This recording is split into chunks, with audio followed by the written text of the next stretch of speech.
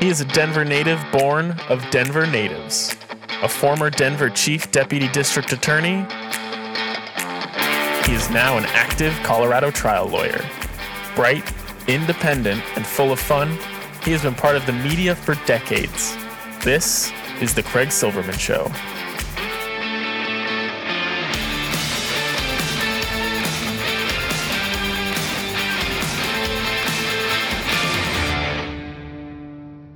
Oh, what a world, what a life, what a day. Saturday, May 29, 2021, episode 46, again dedicated to Bella Thallas.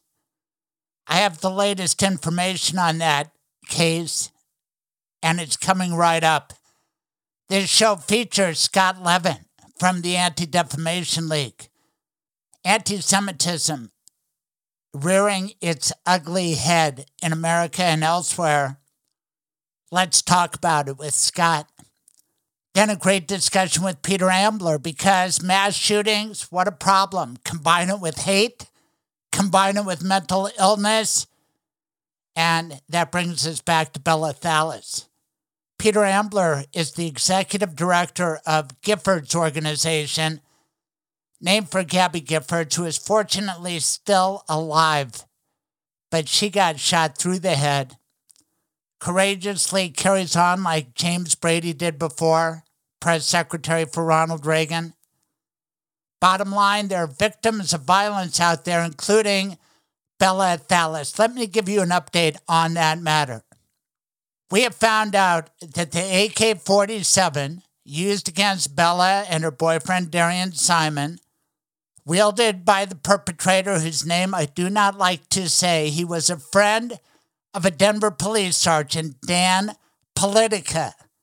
Last week I broke the news that Dan Politica was no longer a member of the police department. Actually, I broke it 2 weeks ago with Josh Thallas. Last week we had on Gabby DeCidju. Thank you to the Washington Post, Westword, Court TV, 9 News, Fox 31, and other media outlets, Denver Post, for picking up on this mystery of the AK-47. And now let's advance this story, because I did what you can do. Go to Google, type in Dan Politica, Politica, and a company called Tyrant Arms LLC. What is Tyrant Arms LLC? What kind of a gun business? Does it still exist? These are the questions that we want answered for Joshua Thallas, for Bella's mother, Anna, for my side of the case, Darian Simon. He deserves these answers. And the answers are out there. I believe there is truth. How did that gun come into the possession of this perpetrator? On this Memorial Day weekend, I think about Isabella Joy Thallas, and you should too. There are going to be events honoring her memory. I went to a place that I encourage you to go, Isabella Joy Thallas Gardens, 17th and Park, an incredible mural, picture, portrait of Isabella by an artist named I Am Detour. What a great work. Heartfelt memories on the wall as well. A garden, a place to reflect. There will be events, and my little part is to try to get at the truth. I bet somebody out there knows more than I do about Tyrant Arms LLC, but I have been around this gun debate, and I will tell you this. When people talk about tyranny or tyrant, they are on the part of the Second Amendment debate that stands for the proposition that you don't need a gun to protect your home and your family. You need it to fight the government if it turns tyrannical. And that's why they load up with the biggest weapons they can to fight the government. Let that sink in. Tyrant Arms LLC. What is the meaning of that? And who are those people? And how many of those people are the kind of people who stormed the Capitol on January 6th? I've watched the Oath Keepers. I've heard their slogan, not on our watch, not on my watch. I heard that from hosts on my station back in the day, 710 KNUS. And this disinformation, which, as you will hear on this show, leads people to believe things that aren't true. Well, that comes from broadcasts and people who feed that kind of misinformation. And we're going to call that out because there is truth out there. And this show is dedicated to finding it. And especially for Darian Simon and all the people who loved Bella Thallis. That's the least we can do on this Memorial Day weekend. So there's the new information about Dan Politica and his apparent ownership of a company called Tyrant Arms LLC. Why was a Denver police sergeant in this business? Does this business have something to do with the perpetrator? The answers are out there. And we are determined to find it out, and we will. Here now is the order of the show. We start with my troubadour. He's sensational. Dave Gunders. He's so busy between his Lookout renovation work, and he does such a good job fixing up other people's homes just the way they like them. But he fixes songs all the time. He's a songwriter, and his song this week just captures the way a lot of people are feeling about missing Isabella. And then after our troubadour, I talk with my friend Scott Levin. Scott Levin from the ADL. He's in Craig's Lawyers Lounge. And then I identify a situation which struck me as anti-Semitic. How about you? Please give a listen as I discuss Marjorie Taylor Greene and gun glorification and conspiracy theories, and the big lie. And the big lie is told on the Peter Boyle Show on 710 KNUS. Listen to what he said. Make your own evaluation. This is going to be an impactful show. Peter Ambler from Giffords.org. If you like this show, and if you want to skip ahead, we have it all listed for you, the time that each segment hits. Thanks for listening. Have a great Memorial Day weekend. Happy summer.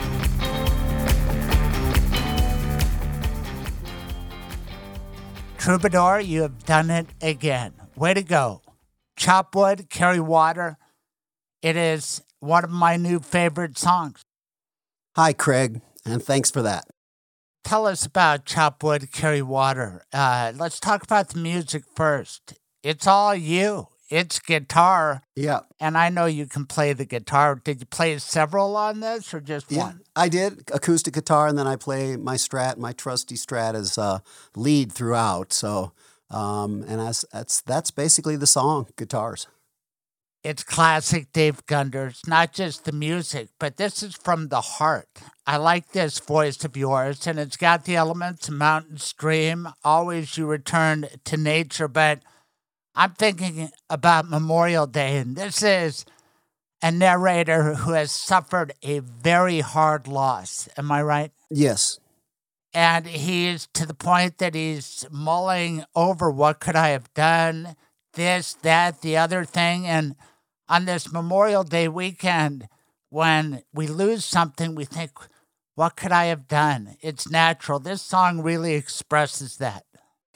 Yes, and the name Chop Wood Carry Water is he actually retreats from society in the midst of this loss. He can't deal with it, and he goes off by himself. And he's trying to keep his consciousness in a very narrow framework. So he's chopping wood, carrying water for his existence, but trying not to go other places with his thoughts. Right, because loss is so hard, and the last several shows have been dedicated to Bella Thallis, and you have provided beautiful songs. I know it meant a lot to the family, and I think this one is really for the men who Isabella Joy Thallis left behind, and that would be her father, Joshua Thallis, who bared his soul to us. And then there's my client, Darian Simon, her boyfriend, who loved her, who has suffered these gunshots, and he wishes he could have caught all the bullets. but he is suffering physically and psychologically, and I think your song means a lot. And this may sound strange and selfish because I never knew her, but I love Bella. She was such a beautiful, bright spirit, and everything I've heard about her, she was an angel on earth. And this weekend, as I celebrate my son graduating Cherry Creek, I think about a few short years ago when Joshua and Anna Thallis celebrated their daughter's graduation from Cherry Creek. This is personal. This is really personal to me. And your songs are just perfect for capturing the moment. How do you think that happens? That you keep writing songs that are perfect for what I'm feeling? Well, I guess I have a lot in the catalog, and so you can reach into them. But I think you're also good at finding something and seeing the connection. And also, Craig, I appreciate your empathy when you say you love Isabella, and I think people who listen to you see you as a very empathetic person. Chopwood Carry Water isn't just special to me. It was special enough for you to name one of your albums after this song. So this must mean a lot to you, right? And the simple sentiments. I just love it. How does a songwriter like you decide which song gets the title of the album? I like that title, and it's I think so. I like the song a lot, but the title has a ring to it, and it's a very Zen sounding title. Without further ado, from our troubadour, Dave Gunders, Chopwood, Carry Water, dedicated to Darian Simon and Joshua Thallis, and everybody who loves and misses Isabella Joy Thallis on this Memorial Day weekend. Thank you.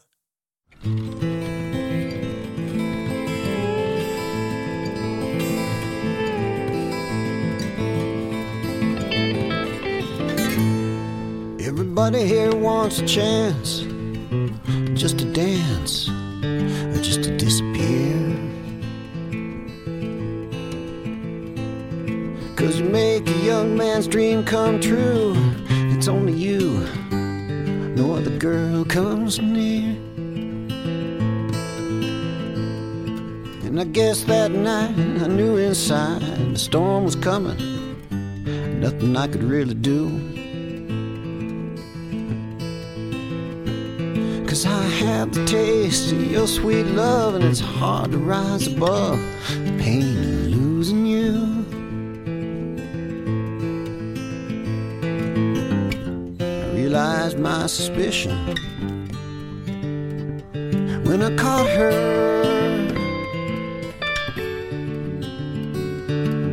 Ran till I could run no more. Chop wood, carry water.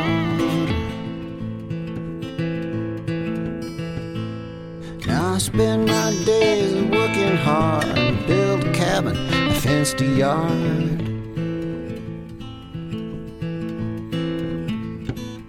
And I take my rest by a mountain stream, try to keep my mind on what I see.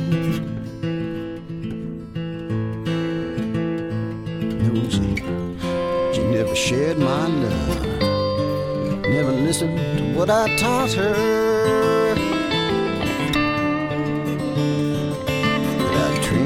Mind, leave it all behind. Chop wood, carry water.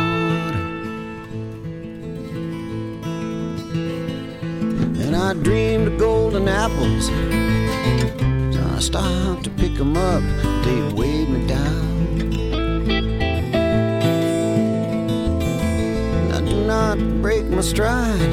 I'm gonna close the gap till I reach your side. I'm gonna take you down.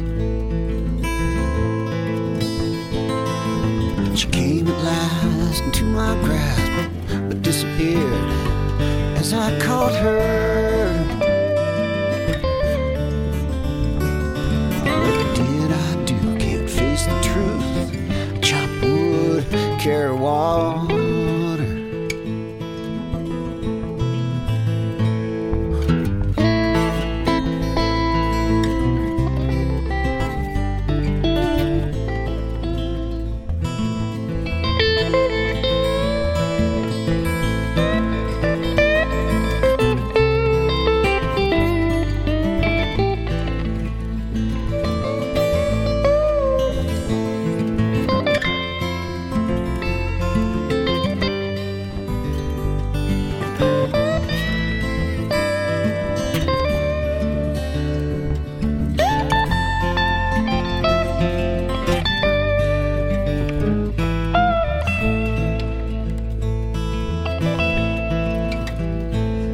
And I can hear the dogs, the shouts of men, the first snow of winter closing in.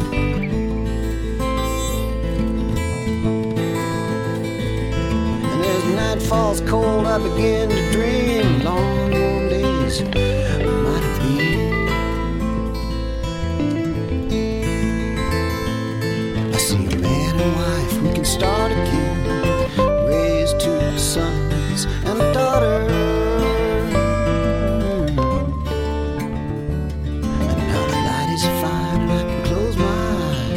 Chop wood, carry water. But what did I do? Come and face the truth. Guess I taught her. Go rest a while, I can see her smile. Chop wood, carry water.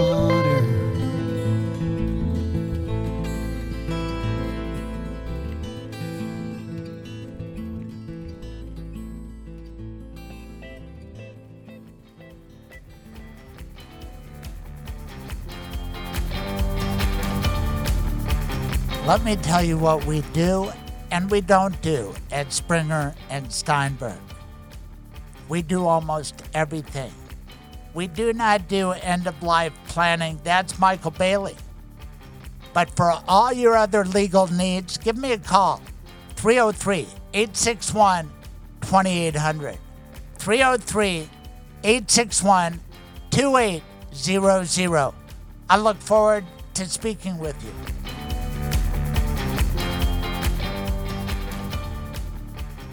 Michael Bailey, you've been a lawyer for a decade and a half. I have that beat because I'm a lot older, but you and I have something in common. We both pride ourselves on being good attorneys, and I've shared with you a little list I have, 20 ways to be a good lawyer. Do you want to go through a few of these right now, and we'll keep going on future talks? What about number 1, behave yourself? What does that mean to you?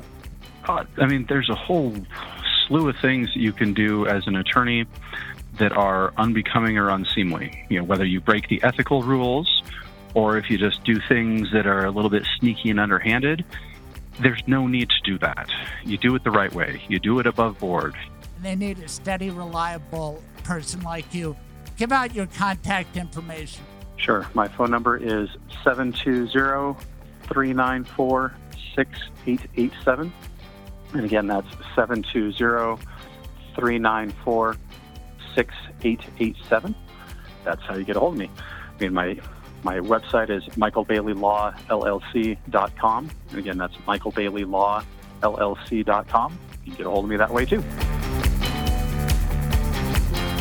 If you want to keep following this story, then please subscribe on whatever podcast medium by which you acquire this sound, and then leave a positive review. More than anything, push the podcast to your friends. Let them listen. Thank you.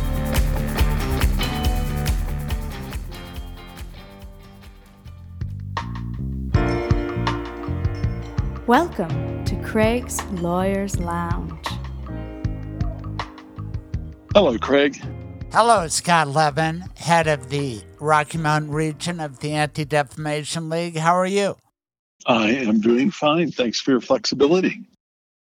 I am nothing if not flexible to accommodate having you on my podcast this busy week. The ADL is in the middle of everything. First of all, tell my audience that you are qualified to be in Craig's Lawyers Lounge. Well, I am qualified to be in Craig's Lawyers Lounge since I've known Craig since I was about 14 years old. But I'm also qualified because I practiced law actively for about 30 years. And then I have been the director of the Mountain States region of the ADL for about 10 and a half years. And you have a lot on your plate right now. Thanks for making time. On Thursday of this week, there was a day of action called for by the Anti-Defamation League and a number of other Jewish organizations. Tell everybody about that. Yeah, it was really a wonderful thing. Unfortunately, there was a need for it. we've been facing a tremendous surge in anti-Semitic incidents since the conflict that was going on in Israel, Palestine at this time. And unfortunately, that's led to a lot of hate that's going on in this country, and a lot of people in the Jewish community feeling very much under duress. So a number of national organizations, including the ADL, got together, and I think last I had seen, it was probably close to 25,000 people across the country had signed up for it. And it had everyone speaking from all sides of the political spectrum, whether it was Kevin McCarthy or Nancy Pelosi, Mitch McConnell and Chuck Schumer, people from the administration, people from basketball stars and celebrities, all coming out to speak out against anti-Semitism and hate. I like Ray Allen because I'm partial to hoops, as you know, because you've followed my career, but I've followed yours. And I was interested in the title. Here I am, a veteran Jewish fella from Denver like you, and I don't know what action I'm supposed to take. Could you inform me if I witness anti-Semitism, what should I do? Well, first of all, if you witness anti-Semitism that is something that is violent or threatening in nature, you need to call the police right away. Law enforcement has to be involved with it. Also letting the ADL know, because we collect data on anti-Semitic incidents.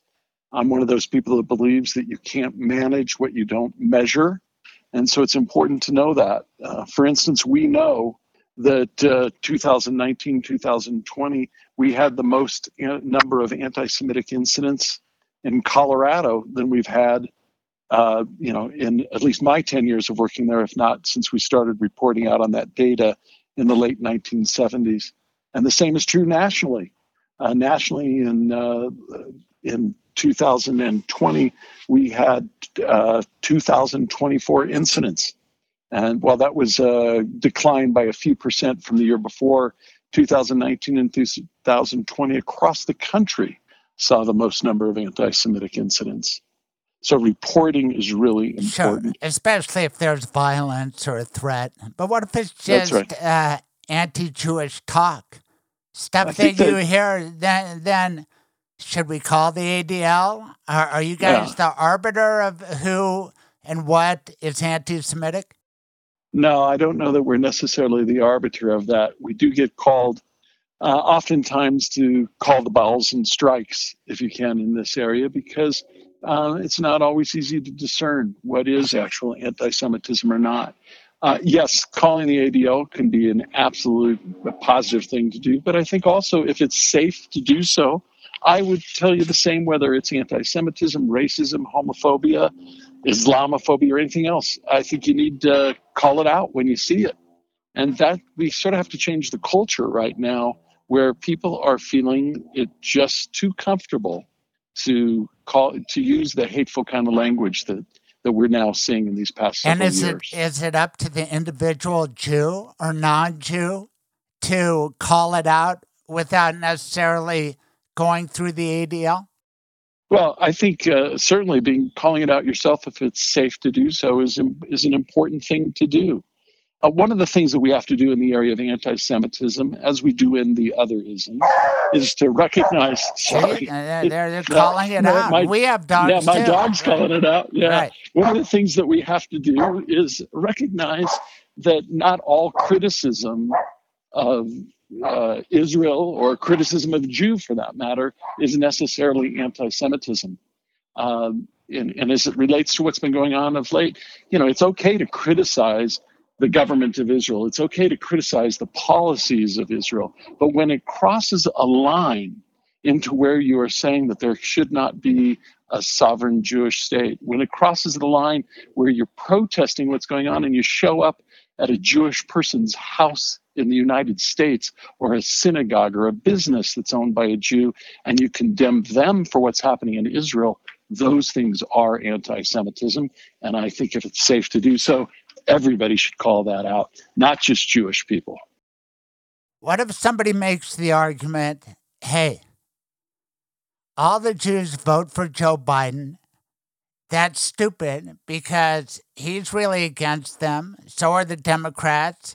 And it's really the evangelicals and the Republicans and Donald Trump who are going to save the Jewish people. And the Jewish people need to wise up or get what they deserve. What do you do with language like that? I mean, Marjorie Taylor Greene, in effect, said that this past week, right? Yeah, unfortunately, so did Ron Dermer, the former ambassador. So, right. It can come from Jewish people, too, sometimes. That's exactly right. But you got to call it out when Dermer does it, too. Yes, absolutely. And this really shouldn't be a partisan issue. Unfortunately, everything in America has become a partisan issue that's going on. But in my belief, it doesn't matter who the president is. It doesn't matter who's in power, what the government is. You can't stand for the anti-Semitism that comes from it. Certainly, from some people's perspective, and I certainly appreciate it, there are parts of what Donald Trump did that were terribly supportive of the people of Israel. And whether you agree with his policies on other things or not, you have to recognize that he did some things that were very positive to strengthen Israel. But that doesn't mean that the next administration, whether it's Democrat or Republican, Joe Biden or somebody else, is less a friend of Israel. There are lots of different ways in which that support is given. Right now, it doesn't, Democratic administrations that established the Iron Dome and provided for so much of the safety and security of Israel. At the same time, Republican administrations saw it appropriate to move the embassy to Jerusalem. Both of these things should be things that if you're a supporter of Israel, you would applaud.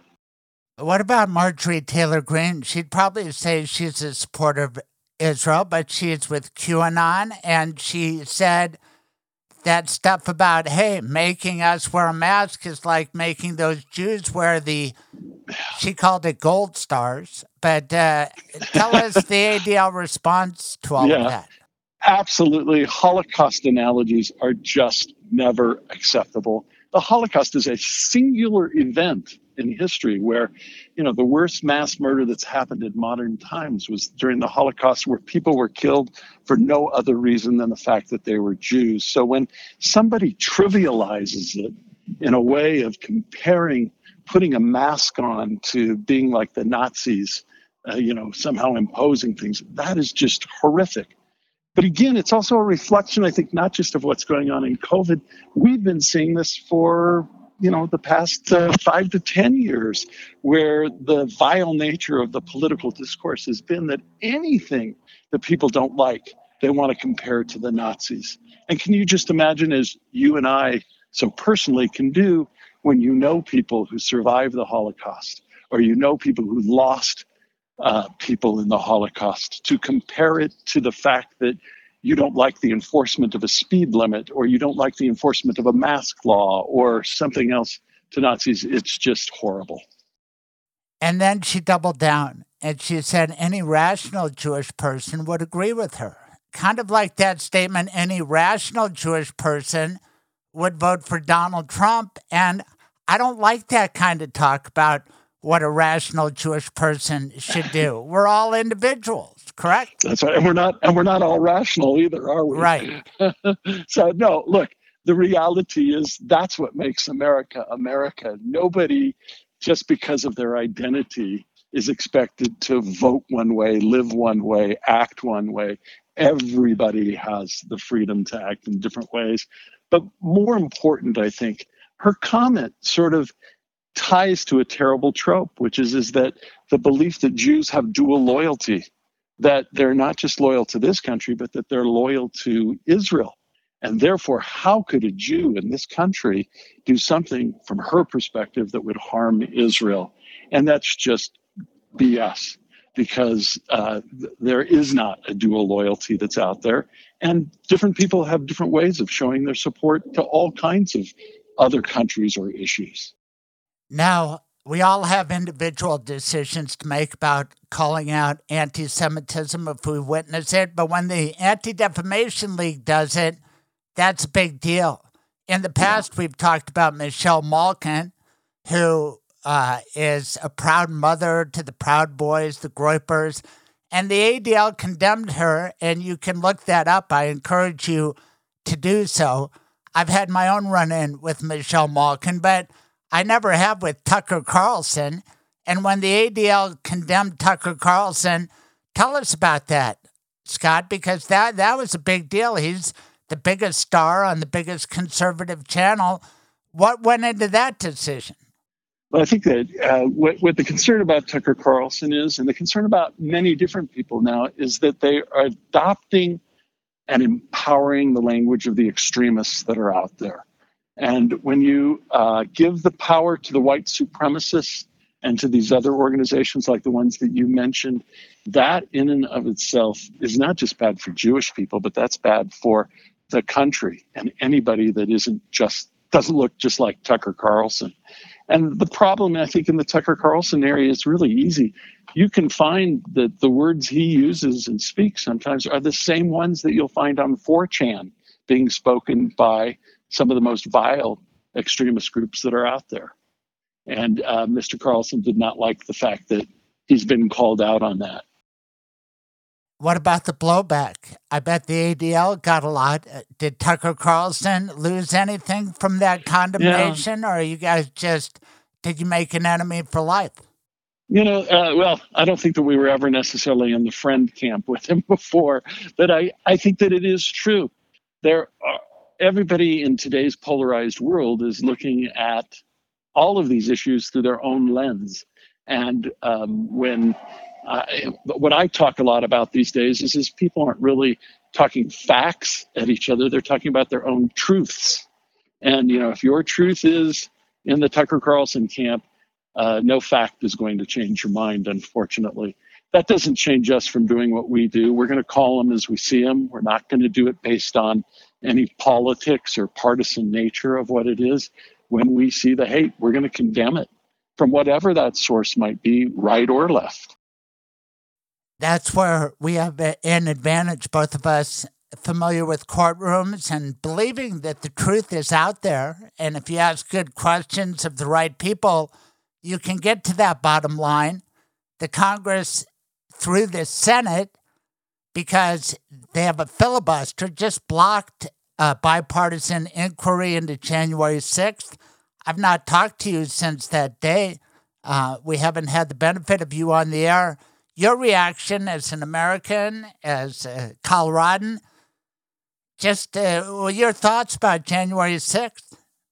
It's just as devastating to me for all of those reasons that you've said, just as being an American and a citizen. From a perspective of the ADL, it's also, whenever there is this kind of dissension that happens in the country, it's never good for anybody that's in one of the minorities, Jewish or otherwise, that's out there, because we so often get caught into these crosshairs. But for me, I don't know if we've talked about this before, but I went to college in Washington, D.C. I interned on the Hill in Washington, D.C. I go back a lot for meetings to Washington, D.C. So I was just devastated when I saw those first pictures of the guy walking across the rotunda carrying a Confederate flag, in the halls of Congress. I understood what that historical implication was. But it was also this empowerment that was done for the people that used to be under the rocks to crawl out from them now, and to blazonly go and do something like that is really difficult to even swallow in this country. This isn't a freedom of expression. This isn't just tourists on a spree. These were people that were going in to stop a legitimate vote from taking place in Congress. And that is really sad for the United States. And the majority of them were white supremacists in different shapes and forms, the leaders of what to me was an organized insurrection, a coup d'etat. And now through misinformation broadcast on talk radio and other forums, 73% of Republicans believe that it was the left that really created and perpetrated January 6th. Can you believe that? No, our Center on Extremism at the ADL, which are just experts at researching, monitoring and analyzing things on the right, have been able to identify, I think now we're over 400 of the 800 people that breached the Capitol on that day. And I haven't seen the latest statistics, but one of the earlier ones I had seen was indicating that at least 25%, give or take, of that group that they've identified are people that had expressed ties with some of the white supremacist and other extremist organizations. Right, but, So, the right is blaming it on the left. And what are you going to do? We're going to have all these trials, and yet the disinformation spreads. It's the scariest thing that I've seen in my life. It is. You and I both read a lot of American history, and we know what this means. But it's like the same people that are claiming that the election was a fraud when there is no proof of any kind of widespread fraud that had taken place. And it's almost, again, back to that thing. It doesn't matter what facts you're showing some of these people, they're going to stick to their truth. And I wanted to ask you, as a representative of the ADL, I think you've identified it. When Donald Trump, well before the election, said it was going to be rigged, the only way he could lose if it was fixed. And then he kept going with that. And even though he knew the mailed-in ballots that disfavored him would be counted later, he made a big deal out of that. He lost court battle after court battle, yet he persists. And people like me, Jewish people like me, label it the big lie, with all the implications of those two words, the capital B, the capital L. Am I going too far? You just said you don't go to Nazi metaphors, right?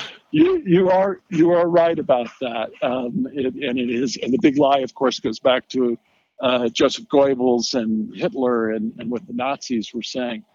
But about the Jews stabbing Germany in the back, and that's right. And eventually, this big lie, we know who it's going to get around to. But is it okay to use the capital B and the capital L?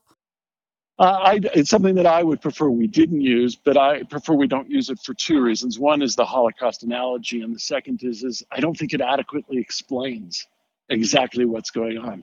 We shouldn't be saying the big lie about that the election was fraudulent. We need to really explain that, because I think so many people just tune out when they hear any kind of platitude or shorthand that's being given for it.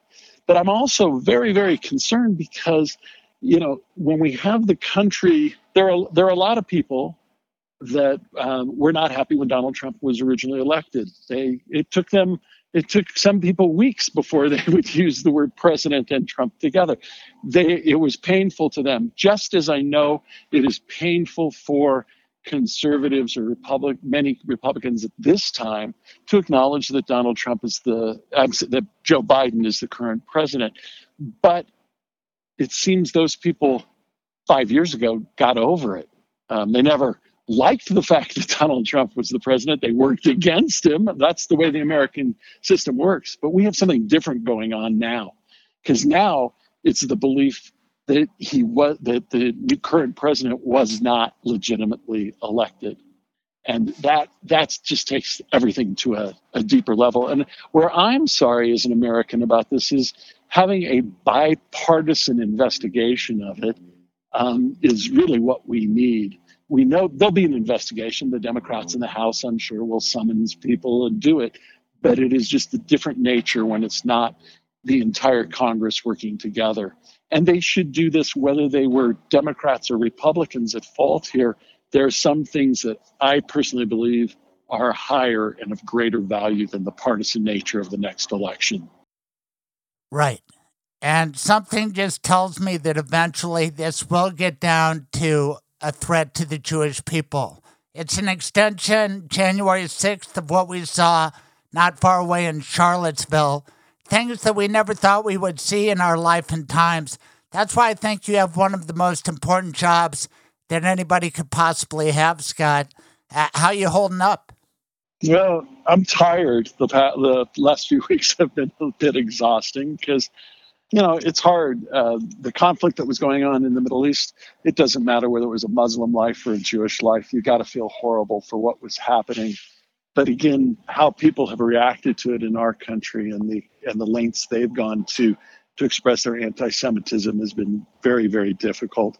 And I think that, you're right. Oftentimes when there is this kind of dissension that's happening, we get into a situation where it does come back to the Jewish people.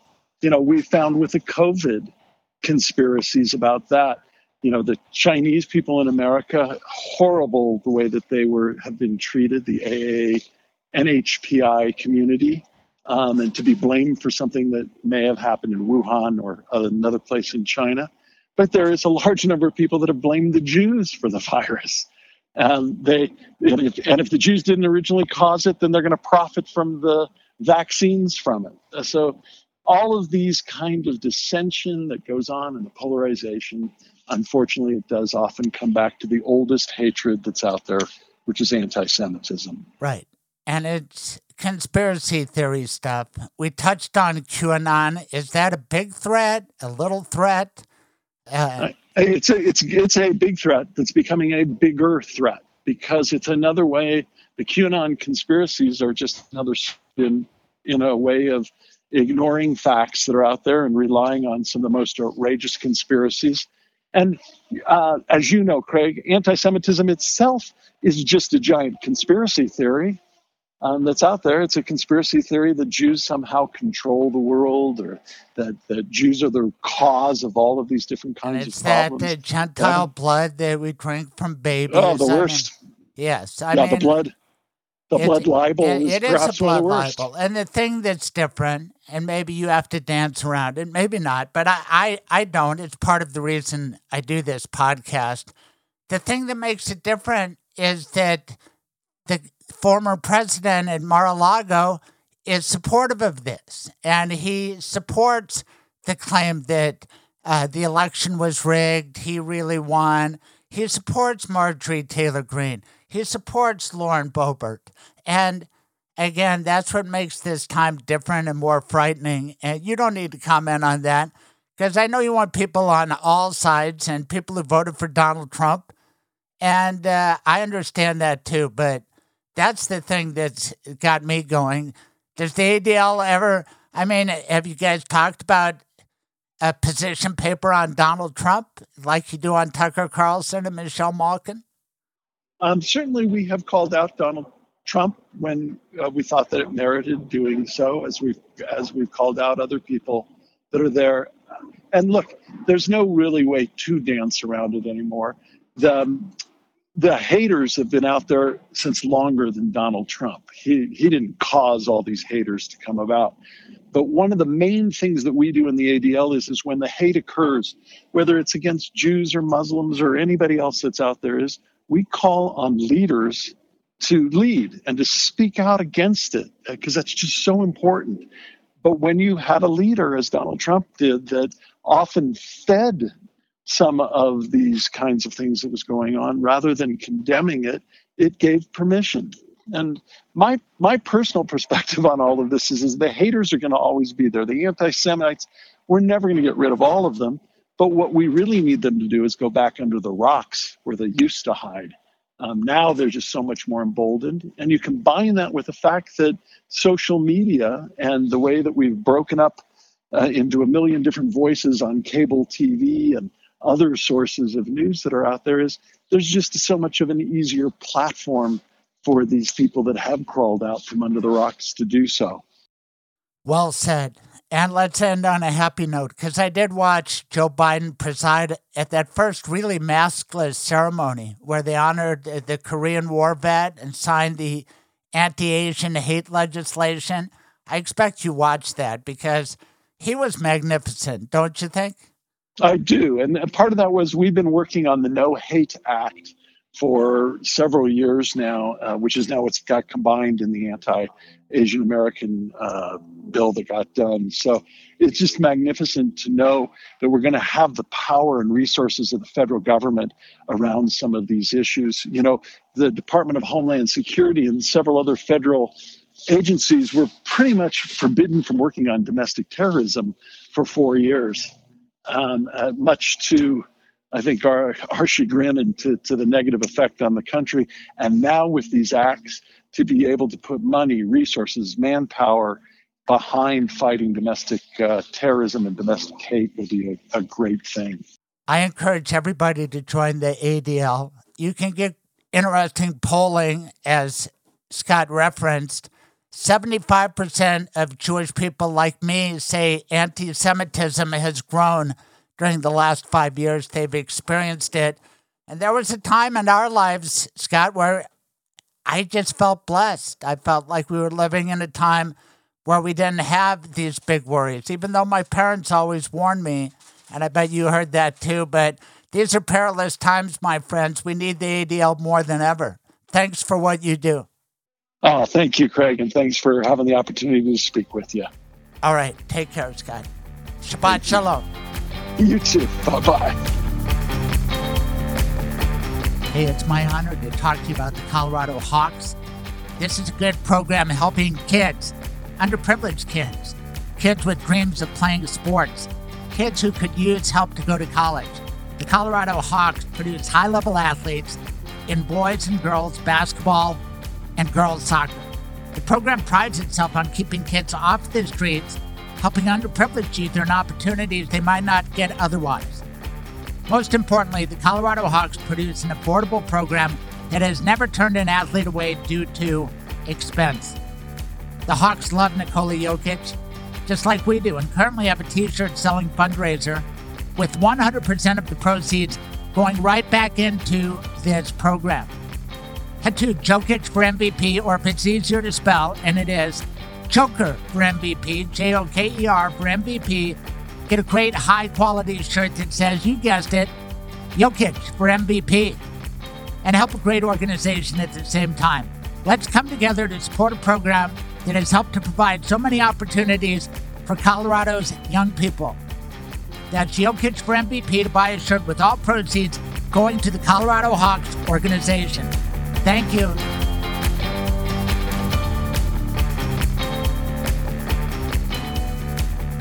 If I had to guess, that's one of the biggest topics that must come up in your practice. How can I provide for my kid's education, my grandchild's education? And aren't there some tax benefits to doing it certain ways, not others? There can be. Depending on how you structure a trust, you can get a tax break on your taxes now. You can get a tax break on any estate tax in the future. So let's say that Donald Sturm has $2 billion, which I don't know how much he's worth now, a lot. But let's say he's got $2 billion and he decides to donate all $2 billion to some sort of charities, whether it be the University of Denver School of Law or something like that. Well, if you have, the estate tax limit is $11.7 million. So anything above $11 million would be taxed as an estate. So that would mean if he's got $2 billion and, 40% estate tax, there's going to be something like, $800 million worth of estate tax. He says, well, I don't want to pay that. So I'm going to donate all of it to charitable causes. Well, a donation to a charitable cause is going to be exempt from the estate tax. So then he wouldn't have to pay any estate tax. I don't know if he's that charitably minded. And there's certainly a lot of other sophisticated techniques to use to get around estate taxes. But if you're charitably inclined, it certainly can give you quite a tax break, either from an estate tax perspective or an income tax perspective, depending on how you structure things. It's all about planning. That's why I'm so glad I discovered you, Michael, and I get nothing but great feedback. I feel good about sending people your way because it means they can check that off their box of what needs to be done, and they need a steady, reliable person like you. Give out your contact information one more time. Sure. My phone number is 720-394-6887. And again, that's 720-394-6887. That's how you get a hold of me. My website is michaelbayleylawllc.com. And again, that's michaelbayleylawllc.com. You can get a hold of me that way too. Now, back to the Craig Silverman Show.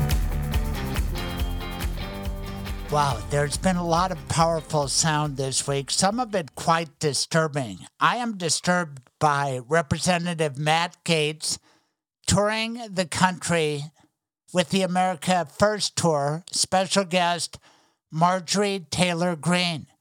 These two Republican Congress members are the face of the Republican Party, and I've not heard anybody powerful in the Colorado Republican Party put them down. Matt Gaetz articulated something I tried to explain earlier in the show in reference to Sergeant Dan Politica, who apparently supplied the weapon.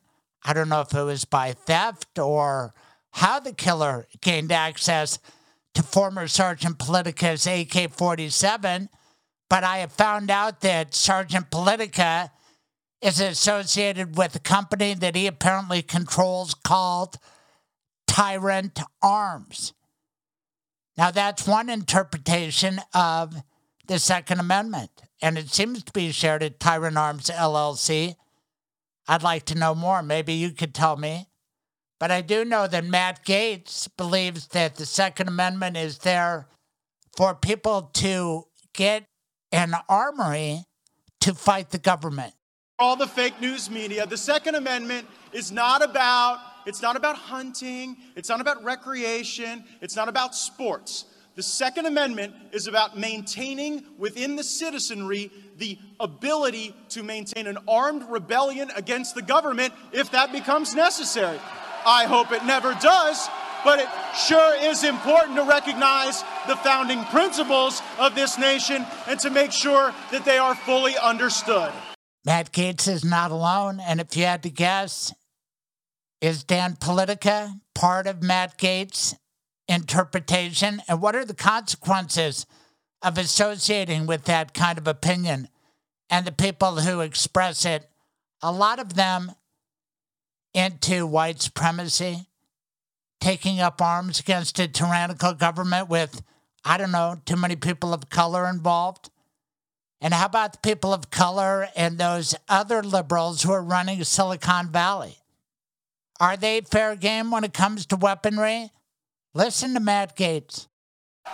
The internet's hall monitors out in Silicon Valley, they think they can suppress us, discourage us. Maybe if you're just a little less patriotic, maybe if you just conform to their way of thinking a little more, that you'll be allowed to participate in the digital world. Well, you know what? Silicon Valley can't cancel this movement, or this rally, or this congressman.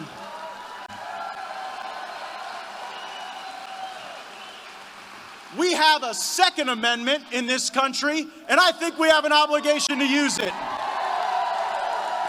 Now, you can dismiss this as a troubled member of the Republican Party, but he has been close to Donald Trump, and he's traveling with Marjorie Taylor Greene, who has been praised many times by Donald Trump.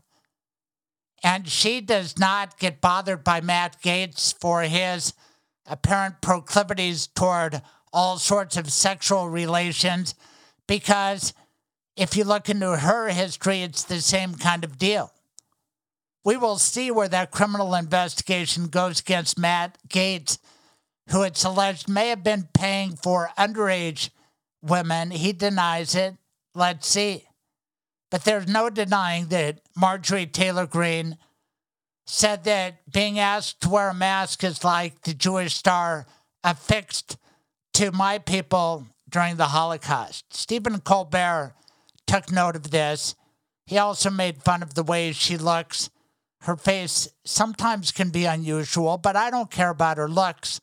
I care about her power, her position, and the things she spews that affects my people, the Jewish people, and the way she doubles down when confronted with a typical tactic of an anti-Semite saying, well, why don't Jews believe this way? Because if they did, they'd be better off, if they wouldn't have so many problems. What's wrong with all those Jews? Wouldn't any rational Jew think the way that I do? Says Marjorie Taylor Greene. I give you Stephen Colbert and Congresswoman Greene.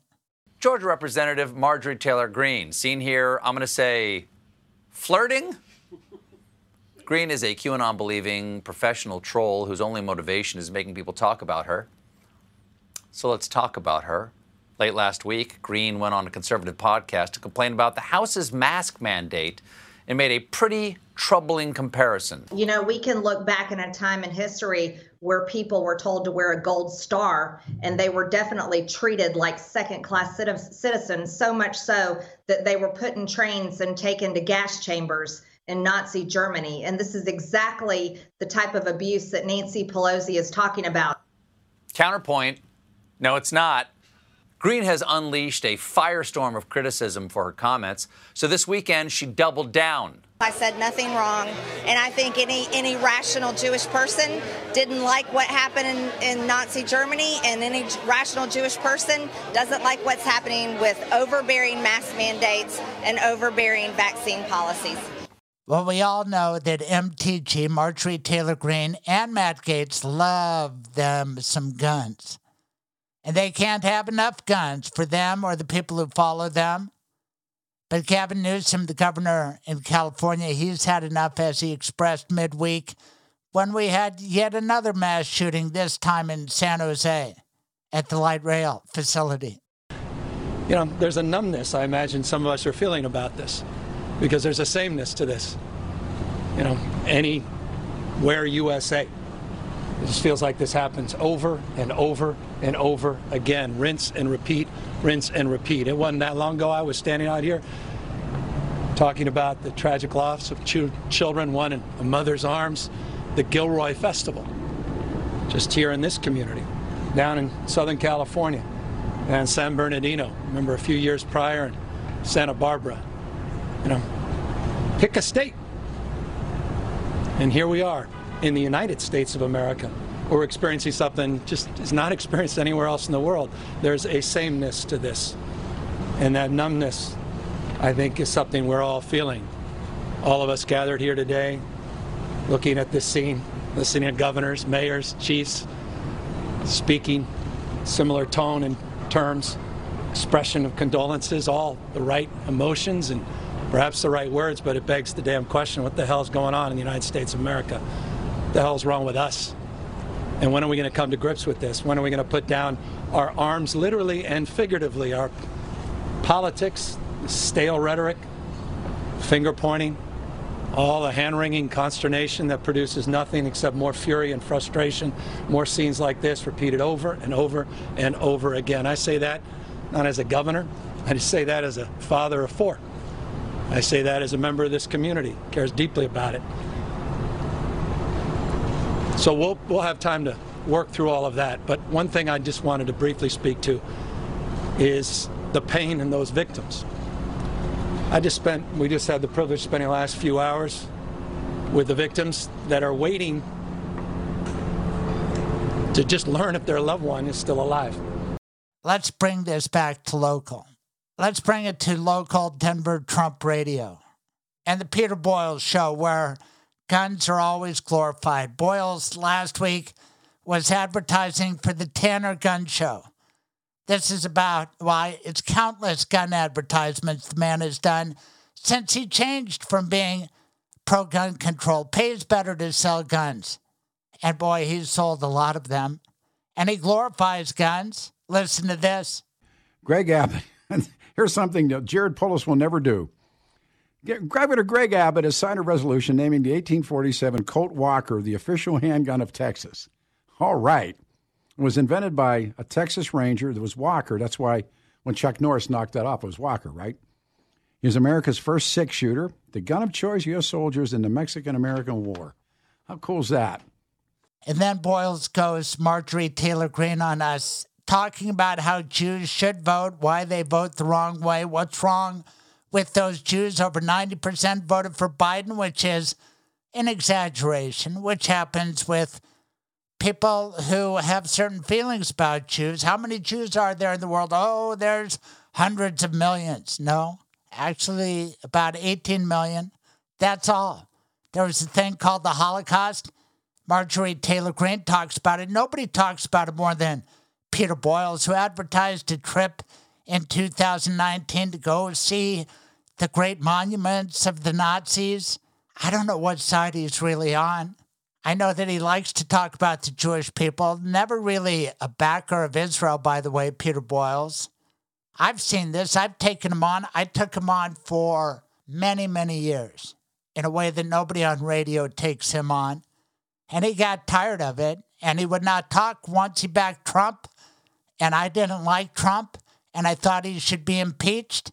But then Peter Boyles eventually came around to the fact that Trump is a big liar, and he called it the big lie, and he realized the bullshit behind this vote was rigged, all the stuff that led to the insurrection. But now he's in a tough spot because he needs to make money, needs to sell guns, needs to oppose Joe Biden, make him the devil, call him names, China Joe. But for a little bit, it was interesting as Peter Boyles stood up to other conservatives who backed the big lie. But eventually, Boyles has capitulated. His show has gotten less interesting, but he's catering to his crowd, that talk radio crowd. But I can't stand him when he talks about Jews as he did right here. Pro-Palestinian, they're called militia, pro-Palestinian gangs attacking Jewish people across this country. And I asked earlier, and it was the second time I'm doing it, if you're a Jewish American listening to the radio show, give me a call. I'd like to know what you're saying to your family, what your family's saying to you. And again, we're talking about percentages of voters. I'd risk that 90+% of Jewish Americans vote for Democrats. Now that's interesting, huh? An exaggeration, if ever I heard it. Sounds like Marjorie Taylor Greene, correct?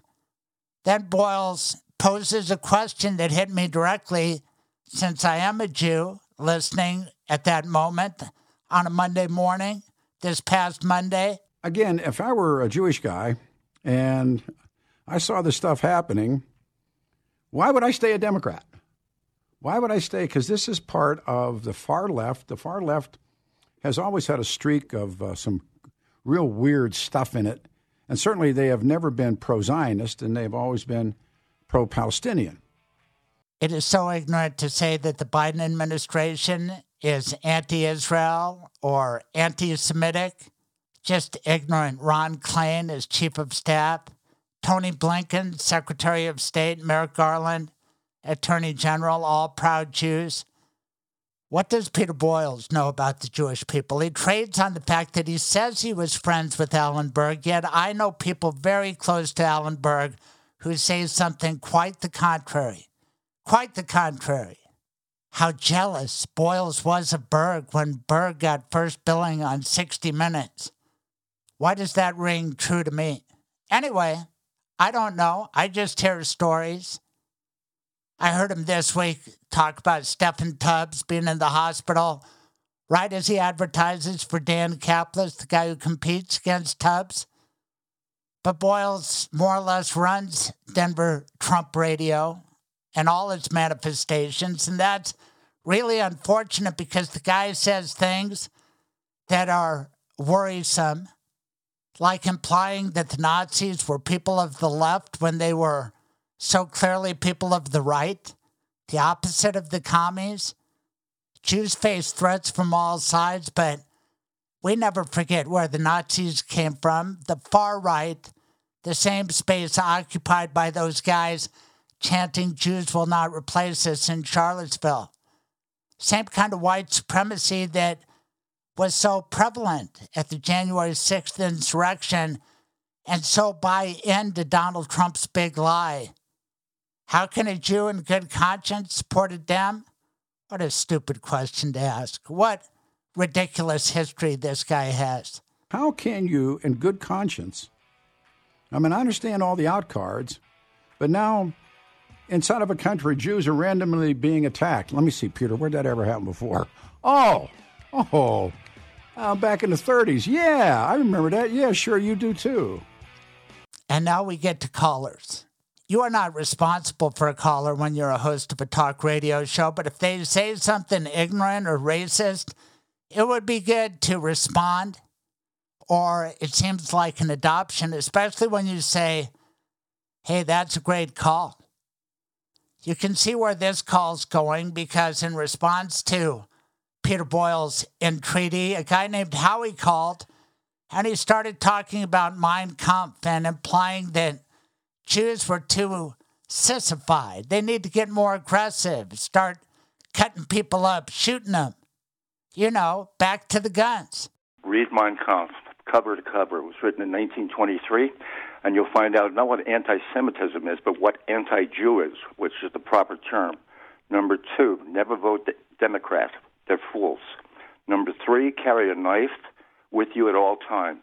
Number 4, if you have a carry permit, carry a gun. Number 5, if anybody calls you a dirty Jew on the street, attack immediately. Don't wait. And if you're in a restaurant, grab a knife if you don't have one on your premise, on your person, and immediately go for their neck or their eyes. Don't take any crap from anybody. I mean, I'm sure people know there's some really good critiques of the Democrats this morning. One is when it came to support, missile protection support. But this really takes the cake, and that's why I give you a good 5 minutes of this call where remarkable things are said and not responded to, like the Jews in Germany got what they deserved. Listen for that. Listen for the reaction of the guy who runs Denver Trump Radio. It's disturbing. And of course, there's the bad history you get from Boyles. Louis Brandeis was appointed by Woodrow Wilson, and he says FDR appointed him, but he's off, as he is so many times talking about Jewish people. I want you to listen to this, and I want you to tell me if it's anti-Semitic. And while you're at it, ponder these questions as well. What did it really mean when Peter Boyles consistently ripped Jared Polis as Pontius Pilate after he got elected governor? Why would somebody call that word Pontius? It only refers in my mind to Pontius Pilate, who was the guy in charge during the crucifixion of Christ. And of course, a lot of anti-Semitism is the blaming of the Jews for that event, blaming Jared Polis, who Peter Boyles nonstop reminds people is a Jewish guy. And who besides Boyles has such a love affair with Pat Buchanan and Jack McManus of the John Birch Society? Didn't William F. Buckley try to rid the Republican Party of those kind of Jew haters? Who does Boyles venerate in the Republican Party? And who does he hate? The neocons. Of course, that's code for Jews. And who does he always go after? Saltzman, Huttner, Brownstein, Meisel, who he calls Meisel, Soros. You get the drift. And of course, you know, not to forget his slandering of me, making up stuff, taking the word of a neo-Nazi as it came out, venerating him as a witness against me. Peter Boyles has a lot of explaining to do, and let him explain the way he reacted or did not react during this 5-minute call. You can explain away the voting, especially when FDR comes in and legitimately brings Jewish guys into his administration. Frankfurter's on the court, all those things. Justice Brandeis, and also just after the Second World War, when if you were on the right of things, there wasn't any of this analysis where you're a Nazi, which is today, the Democratic platform. If you are a white male and vote for the Republican Party, you're a white supremacist, you're, all the different things. And the media's picked that up, and the media state likes that theory. But I wonder over the weekend, particularly now, where now just being a Jewish guy sitting outside of New York, having dinner, and you get jumped. And you think to yourself, will anybody change over things like that? I told you what I would do. I'd grab a knife. No, but and I always carry a knife, and I would strike. Yeah, but I'm not asking you about you. I'm asking what you sense will happen, what will come from this. Well, the Jews act like they acted in Germany. We're going to have another Holocaust. The Jews at an early time should have read Mein Kampf, and that's why the first thing on my list was to read Mein Kampf, because these people are not joking. When they say that they hate Jews, they hate Jews. When they say they want Jews marched into the ocean or wherever whatever ovens they want, they mean that. And unless people understand that, then they're going to suffer the same fate that the Jews suffered in Germany. And quite frankly, I have no pity for those Jews, because they had every opportunity to read Mein Kampf. Instead, they used it for toilet paper. Well, they got what they wanted. When you read the history of that, the rise, and particularly in the beginning of the 30s, and there were people that thought they could get away with it. And when you read the internals, as a culture, Jews were not gun owners. They were not armed.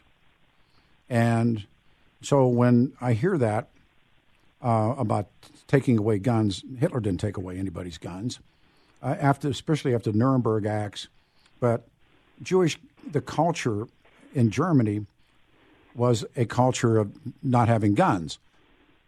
And it was a systematic thing. It wasn't anything that just happened, boom, boom, boom. It happened very systematically, and it's like, and I'm not comparing, I guess I'm contrasting, but these teachers' unions and education officials that are doing this woke leftist policies, and I've been reading extensively now about the 1619 Project and critical race theory. And in many ways, there's parallels. I don't know if you've read that stuff, Howard, or... I have read it, and you're right. They are clueless. Oh, very much so. But not so much clueless.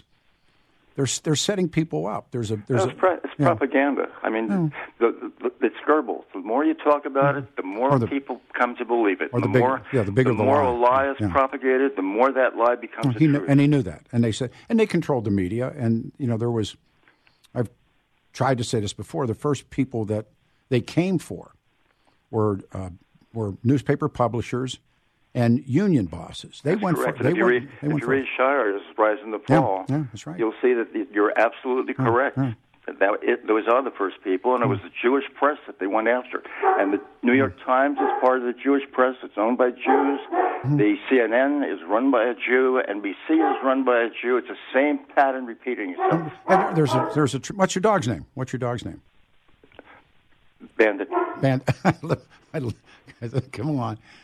But no, it's all true, and it's repetitive. And over the weekend, I was show prep, and I'm seeing this repetitive analysis. And now these gangs simply attack Jews. They're sitting outside in New York. I don't know how many of those videos you've seen, but that's the problem, Peter. They're sitting outside, but they're not doing anything. Mm-hmm.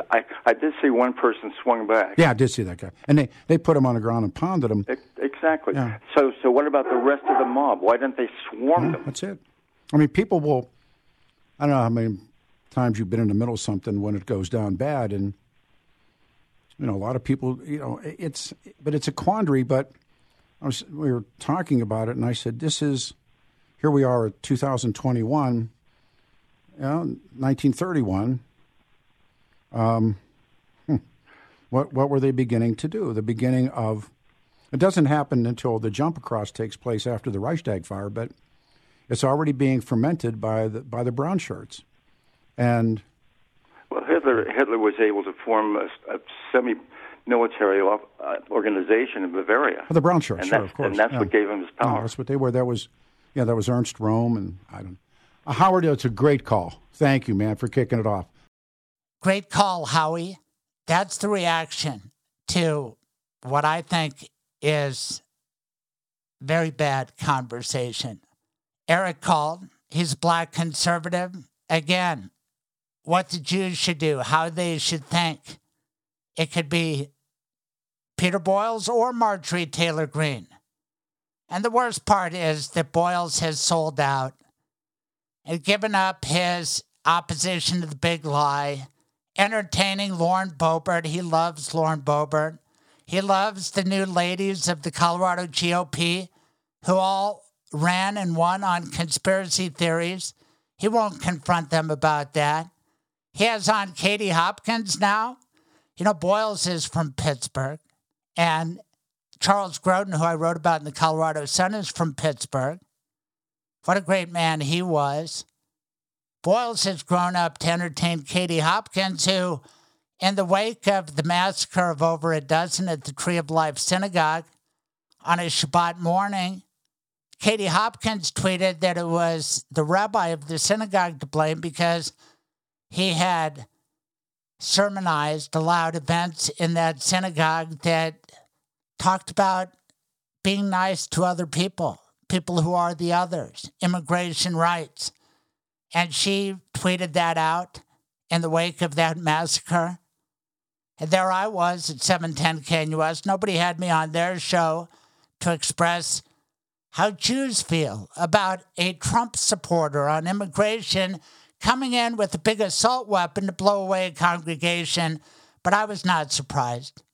I'd already sized up those guys. And you're either with Trump and his brand of, yes, racism, or you're not. I keep going back to when I interviewed Spencer Haywood, and I said, I think Donald Trump is a racist. And Spencer said, you think? Anyway, Spencer Haywood was hot back in the day. Now it's Nikola Jokic. I want a colorblind society. I think I hear racism, some anti-Semitism, but I leave it to you, the listener, and thanks for listening to this. My monologue this week about Marjorie Taylor Greene and Denver's own Peter Boyles. But what's happened now is these gangs attacking Jewish people across this country. And I asked the question, what does it mean? And if you're a Jewish man or Jewish woman, what are you saying to your kids, and how are you dealing with it?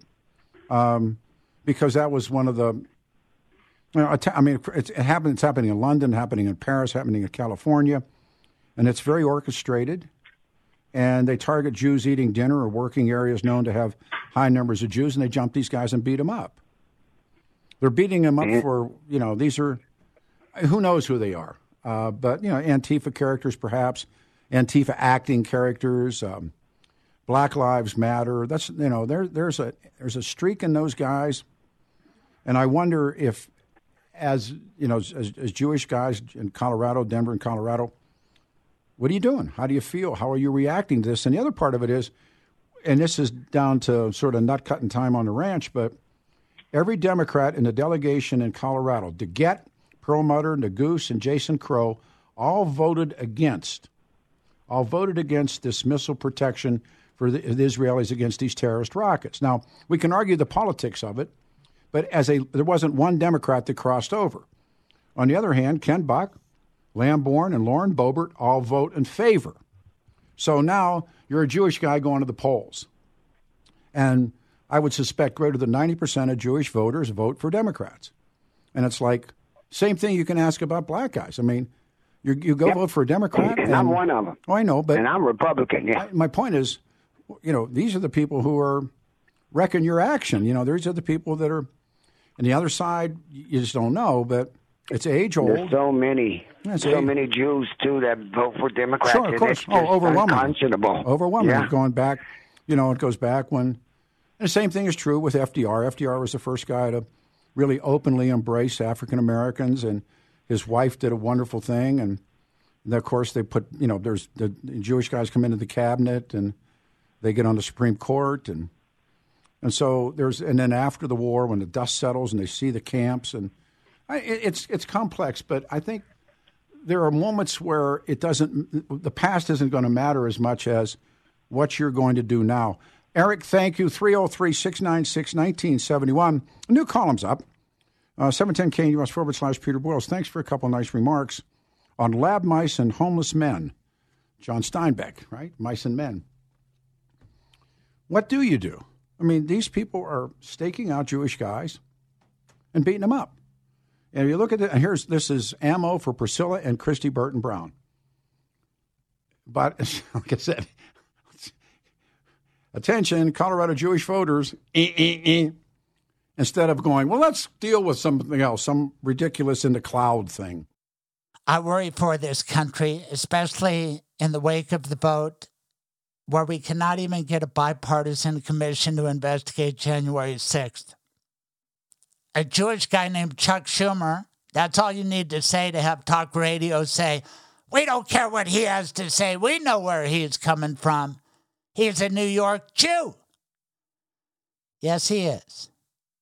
And I think we should all listen to what he had to say in the wake of this vote this week and the consequences for the Republican Party and the rest of us. The big lie right now is winning in the Republican Party. Peter Boyles folded like a cheap suit. Listen to Chuck Schumer. This vote has made it official. Donald Trump's big lie has now fully enveloped the Republican Party. Trump's big lie is now the defining principle of what was once the party of Lincoln. House Republicans canned Congresswoman Cheney for the crime of telling the truth that Joe Biden is president. Republican state legislatures, seizing on the big lie, are conducting the greatest assault on voting rights since the beginning of Jim Crow. Republicans in both chambers are trying to rewrite history and claim that January 6th was just a peaceful protest that got a little out of hand. And now this, a partisan blockade of a simple, independent, bipartisan commission. What a shameful episode for our country and for the party of Lincoln. Shame on the Republican Party for capitulating to Donald Trump and giving up the truth. Same for Peter Boyles. You cannot be calling out the big lie and then entertain the big liars and their agenda. It just will not work. Not for me anyway. Thank you. Shame on the Republican Party for trying to sweep the horrors of that day under the rug because they're afraid of Donald Trump. Our democracy has long endured because leaders of good faith, even if they disagreed, even at political cost, shared a fidelity to the truth. Not so today. Wow. I graduated CU Law School in 1981. And now here it is, 2021. I'm coming up on 40 years. It's flown by. I keep learning. But I know things. And I'm available to be your lawyer. I have a great law firm behind me, Springer and Steinberg. We do it all. 303-861-2800. 303-861-2800. I look forward to speaking with you. Every Saturday morning, 9 a.m. Colorado time, I publish a new podcast. Get it straight right then to your smartphone. Please subscribe. Thank you. It's an honor, a privilege to welcome Executive Director of Giffords, Peter Ambler. Thanks a lot for being on this show, Peter. Of course, it's my pleasure, Craig. I think most people remember Gabby Giffords. I certainly do. I've admired her heroism. I took note of her when she was a congressperson in Tucson, and then she got shot down in a supermarket parking lot. How did you know Gabby Giffords? I worked for her at the time. I'd actually started in her office just about 5 days before the shooting. I still remember the phone calls and the notifications. It's a shock and a sort of source of devastation that all too many people in this country know. People who know people who have been, killed or injured in acts of gun violence. Of course, Gabby wasn't the only victim that day, though she was shot through the head from 3 feet away. Obviously, made a miraculous recovery and went on to serve her country in new and important ways. But there were 6 people who died that day, including my colleague, Gabe Zimmerman, who lost his life. Other colleagues of mine, including Ron Barber, who went on to succeed Gabby in Congress, were shot. 19 people were shot that day. And it was the beginning for me of a journey that allowed me the privilege of being able to advocate for laws and policies in this country that would prevent acts of gun violence like that from happening in the future. Wow. Your 5th day on the job. What had attracted you to Gabby Giffords? Tell us about your life growing up and why you decided to get into politics in the first place. Interesting question. I'm originally from El Paso, Texas, and I landed in Washington, D.C. for college at Georgetown and just sort of got sucked in to the black hole of everything that was going on in politics, right? You're sort of that close to it. Sometimes it can't help but pull you in. Going to Georgetown, I wanted to maybe be a journalist or, do things involving international relations. But with the Iraq War, which I sort of felt was unjust, and, the 2004 election cycle with George Bush up for re-election, I thought that, politics was where a young person could make a big impact. And I ended up in that direction. Working in campaigns, and then for many years in Congress. And then in 2010, 2011, was fortunate enough to be offered a legislative director job by an up-and-coming young congresswoman from Arizona, a rising star in the party, the only Democratic woman that in 2010 had won in a district that John McCain had won. Somebody who was destined for great things, would she be senator, governor, president? So, I was obviously really excited to join Gabby's team and help her with her own sort of, dedicated brand of public service. Married to an astronaut. Don't leave that out.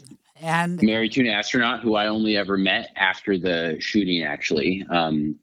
And, talking about Mark, about Captain Kelly, you really, somebody's character and their leadership abilities are tested in moments like that. And, the way that, he, protected his wife, he took care of Gabby, that he helped make good medical decisions on her behalf is, when she was in critical condition and throughout her recovery, really taught me a lot about leadership and public service. And I've tried to emulate that as much as possible. She had come to my attention as a member of my tribe. I'm a Jewish guy. She's a Jewish lady. And she's proud of that. And I'm proud of her and her strength coming back from what would have knocked a lot of people out and dedicating herself to this important cause. Does she talk about her faith? Does it help sustain her? She does, and I'm not religious myself, and I'm not Jewish, but her Judaism is very important to her. She does. She studies the Torah with her rabbi on a pretty routine basis. It's she does that along with Rabbi Aaron, and also with a group of friends in Tucson who are reacquainting themselves with their faith and religion. So it's been really amazing to watch Gabby sort of commit herself to yet one more thing on top of her advocacy, on top of her work at her recovery, the physical therapy, the speech therapy, her music therapy. She is committed each and every day to tackling something new, improving herself, and then of course improving the world around her. Tell us how she's really doing. I mean, shot through the head, and sort of like Tiger Woods, we all hope that maybe he'll be able to play a tournament again, but how realistic is it given the level of damage to his body? But then Gabrielle Gifford, she seems to be with it, smart. But you tell me, I'm not around her. I just admire her fighting spirit. How is she? How's her attitude? Well, I mean, fighting spirit is, hits the nail on the head. She's somebody, she doesn't do setbacks. She always says, move ahead. When she's talking about her recovery, she'll often say something along the lines of, like a new Gabby, but a better Gabby, right? She's left with some, pretty grievous injuries. The bullet went through the left hemisphere of her brain, which left her largely paralyzed on the right side of her body. But she's attacked that paralysis with hard work. She spends hours in the gym, doing just like crazy, like Superwoman type stuff, right? Like chained to tires, dragging them across the floor, like working with like heavy weights. And all for these, incremental improvements, things that we take for granted. She works so unbelievably hard for. Like, for example, the amount of time and effort that she'd put in at the gym and doing other physical therapy just to be able to lift her right arm another quarter inch off the side of her body is just so inspirational to me, because she's somebody who knows, whether she's talking about her recovery or her advocacy or creating the change that she wants to see in the world, that little things add up. And if you put one foot in front of the other each day, you're going to end up, having covered a lot of distance over the course of your life. And that's what she's all about. She also suffers from a condition called aphasia, which makes it a challenge for her to speak and communicate. Cognitively, intellectually, she's the shooting didn't affect her, but she has this extremely frustrating condition called aphasia, which just makes it hard for her to come up with the words that she wants to express. And for somebody who had the quote unquote gift for gab, that's incredibly frustrating. But true to form, over the years, she has put in, thousands, if not tens of thousands of hours in speech therapy, music therapy that help her, communicate better. She does, hours of therapy, even more homework. And it's just so inspirational to watch her, make these, incremental improvements each day, each week, each month, each year. And yeah. I'm proud of her. Yeah. I mean, how inspirational. A little over 41 years ago, a disturbed Colorado guy with a gun went to Washington, tried to assassinate President Reagan, shot his press secretary, James Brady, and then, despite his injuries, and ultimately it killed him, the cause of death was John Hinckley not long ago, but in the interim, he advocated for common sense gun reform, and he had his spouse alongside the great Sarah Brady, and James Brady himself came to Colorado in 1993. I'm sitting in my studio with a picture of me shaking the hand of James Brady. I would think he's a role model for Gabby Giffords. I think he's somebody who, long before she did, turned tragedy into advocacy into change. And their examples, inspiration for Gabby, for anybody who's been set back but decided to move forward.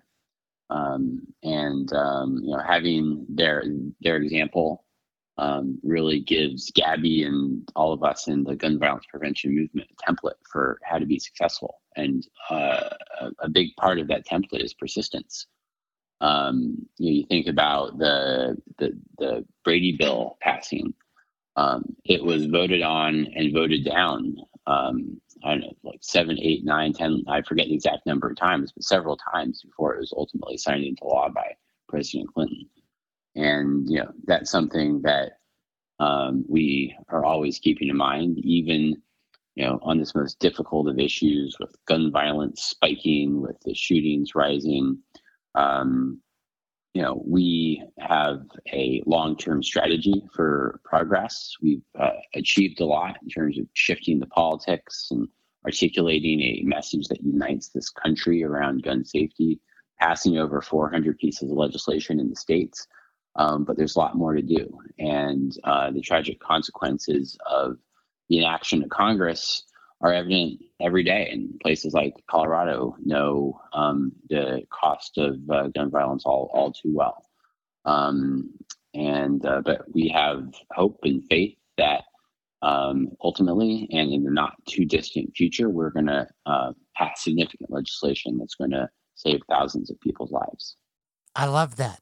I like persistence. What a strong word. And you know better than I do, because you are on the front lines as executive director of Giffords, which is dedicated to common sense gun control. We'll talk about how people can get involved in a little bit. But you can't give up. because I've been a part of this for a long time, and I've heard people say there's so many guns, everybody's got an AR-15.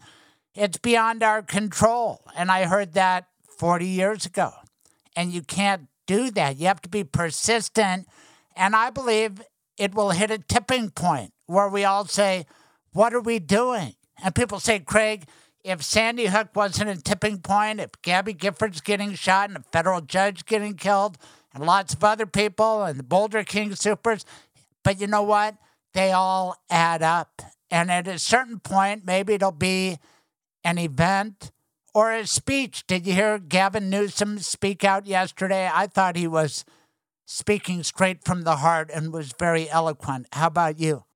Absolutely. And, I think, you make a very powerful point about the need for persistence because, a lot of people look at the NRA, they look at the gun lobby, and they think that their products are, guns and ammunition, right? Their chief products aren't guns and ammunition. It's fear and hopelessness. And their whole strategy is built around making people scared and telling them they need to buy guns because they're scared or they need to pose a particular type of politician because they're scared. But even more than that, it's hopelessness. And, the idea that, gun violence is impossible to solve, that it is a natural phenomenon like a wildfire or an earthquake or a hurricane or a tornado, that gun violence cannot possibly be the fault of easy access to firearms, that it must be mental health and poverty and bad parenting and social media and violent movies and video games and so on and so forth.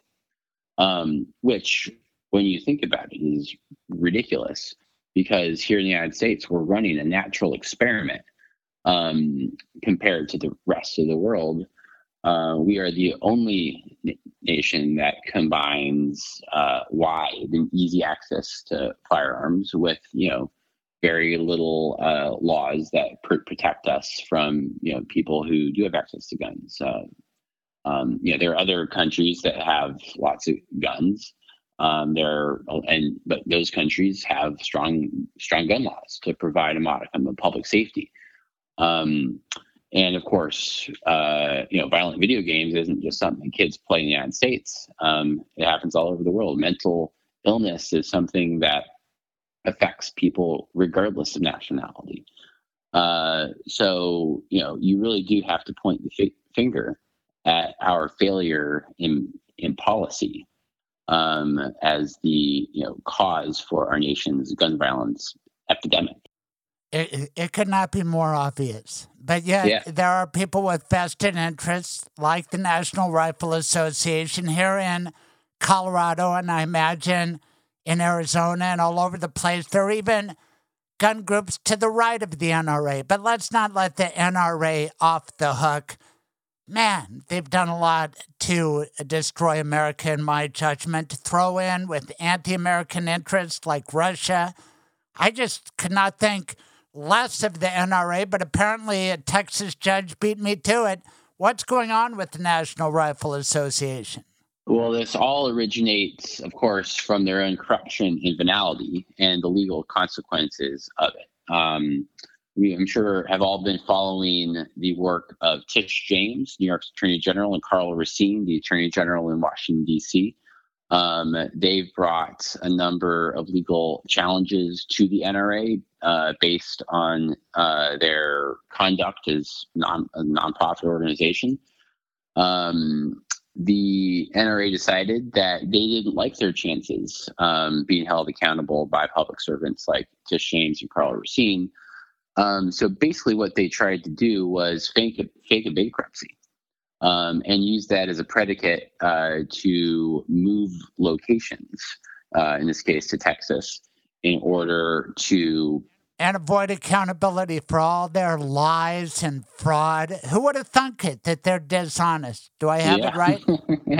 That's more or less. And then, a mediator comes in and basically calls BS on their bankruptcy claim and says, you can't use bankruptcy to wiggle out of the accountability that you must face from the law in New York State and Washington, D.C.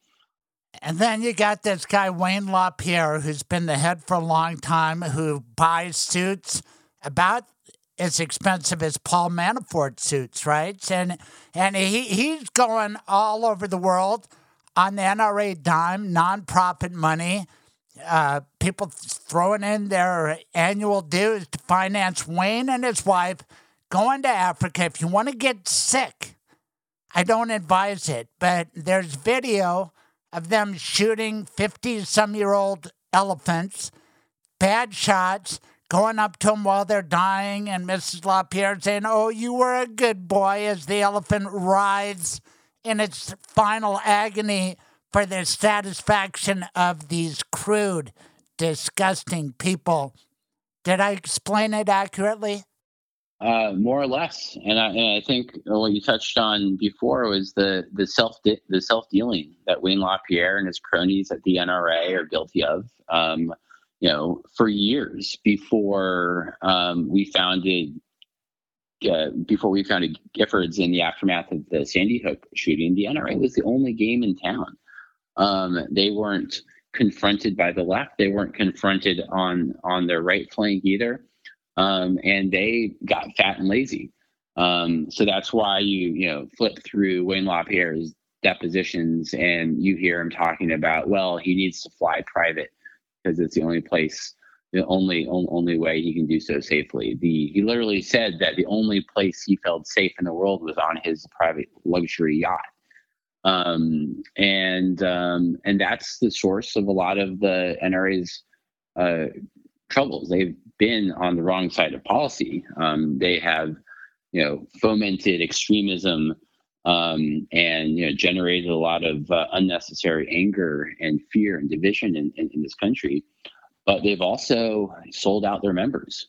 They've asked like regular working people for $40, $100 more dollars at a time, and then, like you say, blown that money on lobbying, influence peddling, expensive suits, fancy vacations, and in the case that you mentioned, flying down to Africa, going on a big game hunt for a vanity television product that they understood after it was filmed was too gruesome to release as they had intended. So it's just a sickening clown show of a corrupt crime syndicate, and their influence is waning. That's a good thing, but Americans need to understand that they're down, but they're not out. And something that's interesting that's happening is that as their influence recedes, some of the scary elements of the gun lobby and the sort of far-right pro-gun movement become a lot more evident. One of the things that the NRA did over a number of years was to sort of mediate the conversation between the extreme pro-gun right and the rest of American society to make it seem a little bit more palatable. Think about Charlton Heston, right? Being the face of the NRA. But today the face of the NRA is angrier. It is insurrectionist. It is racist. And they fundamentally, along with most people in the Republican Party who are elected as Republicans, just have no answer for this epidemic of gun violence that we face as a country. And that's the most important thing. Because we can hate on the NRA as much as we want to, but ultimately we need to be focused on reaching, real Americans, actual NRA members who are a lot different than the NRA leadership, gun owners across the country, in an effort to hold our politicians accountable if they refuse to pass safer gun laws. But what is the prospect of reasonable gun owners of America emerging? I'm not holding my breath for that. And it sounds from your talk like the radicals are ascendant on the right. The radicals are ascendant on the right, but American gun owners are not radical. American gun owners are just like the rest of Americans, 90% of whom support policies like universal background checks. And Gabby herself has actually been going around the country, at first physically, now more virtually, and soon sort of in real life, in person again, organizing tens of thousands of gun owners in an organization called Gun Owners for Safety. That's going toe-to-toe with the NRA over the question of what do gun owners stand for. In Colorado, for example, we launched the Colorado chapter of Gun Owners for Safety now about 3 years ago. It's led by a gentleman named Vic Bencomo. He is longtime gun owner. These are folks for whom gun owning is important part of their lives and identity.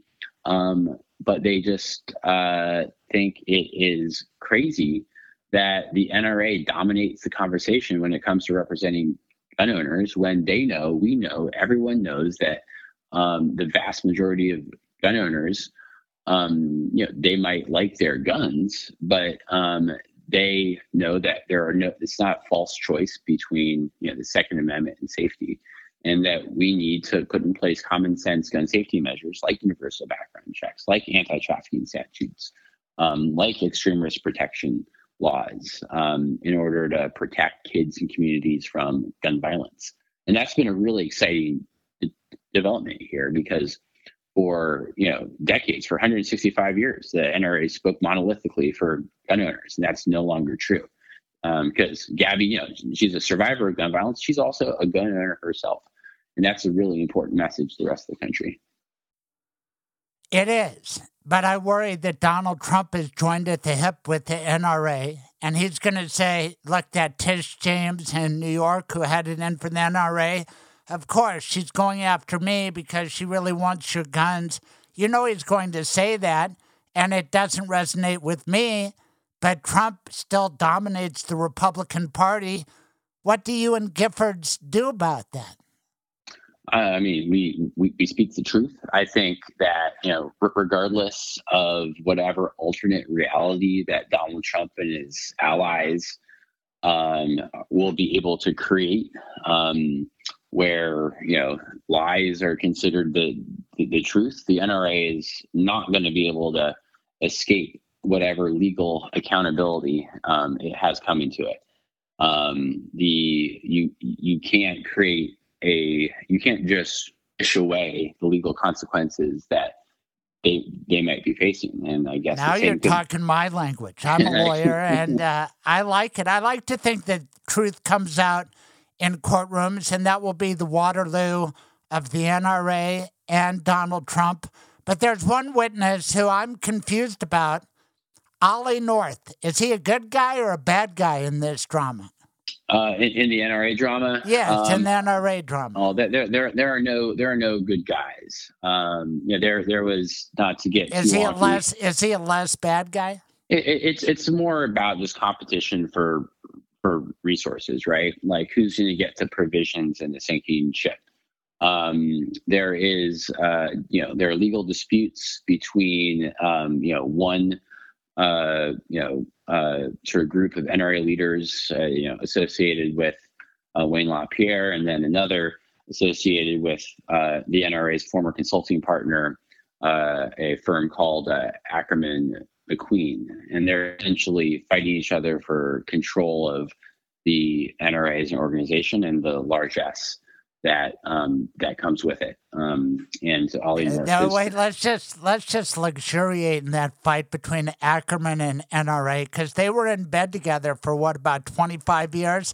This is like bad divorce. They all know each other's secrets. Wayne LaPierre, exactly. I mean, there are no secrets there. It is a lot like a divorce. Wayne LaPierre, the brands, the image is wholly a product of decades of Ackerman McQueen PR work. So they obviously know where all the skeletons are and the bodies are buried. Because they buried them. Yeah. They did a lot of the burying, right? So everybody in this, I'm trying to think of like a television show that is like a good analogy, but ultimately there are no good guys in this equation. There's only folks with the competing Sopranos. interests. How about the Sopranos? Okay, yeah, let's go with that. We might like Tony Soprano better than somebody else, but who knows? Here's the world I was a part of, and I think the NRA and the gun industry corrupted it, and that's talk radio. I've seen the advertising that gun stores do in local markets, and they get business out of it, and then it keeps feeding on each other, and it's more of a loop.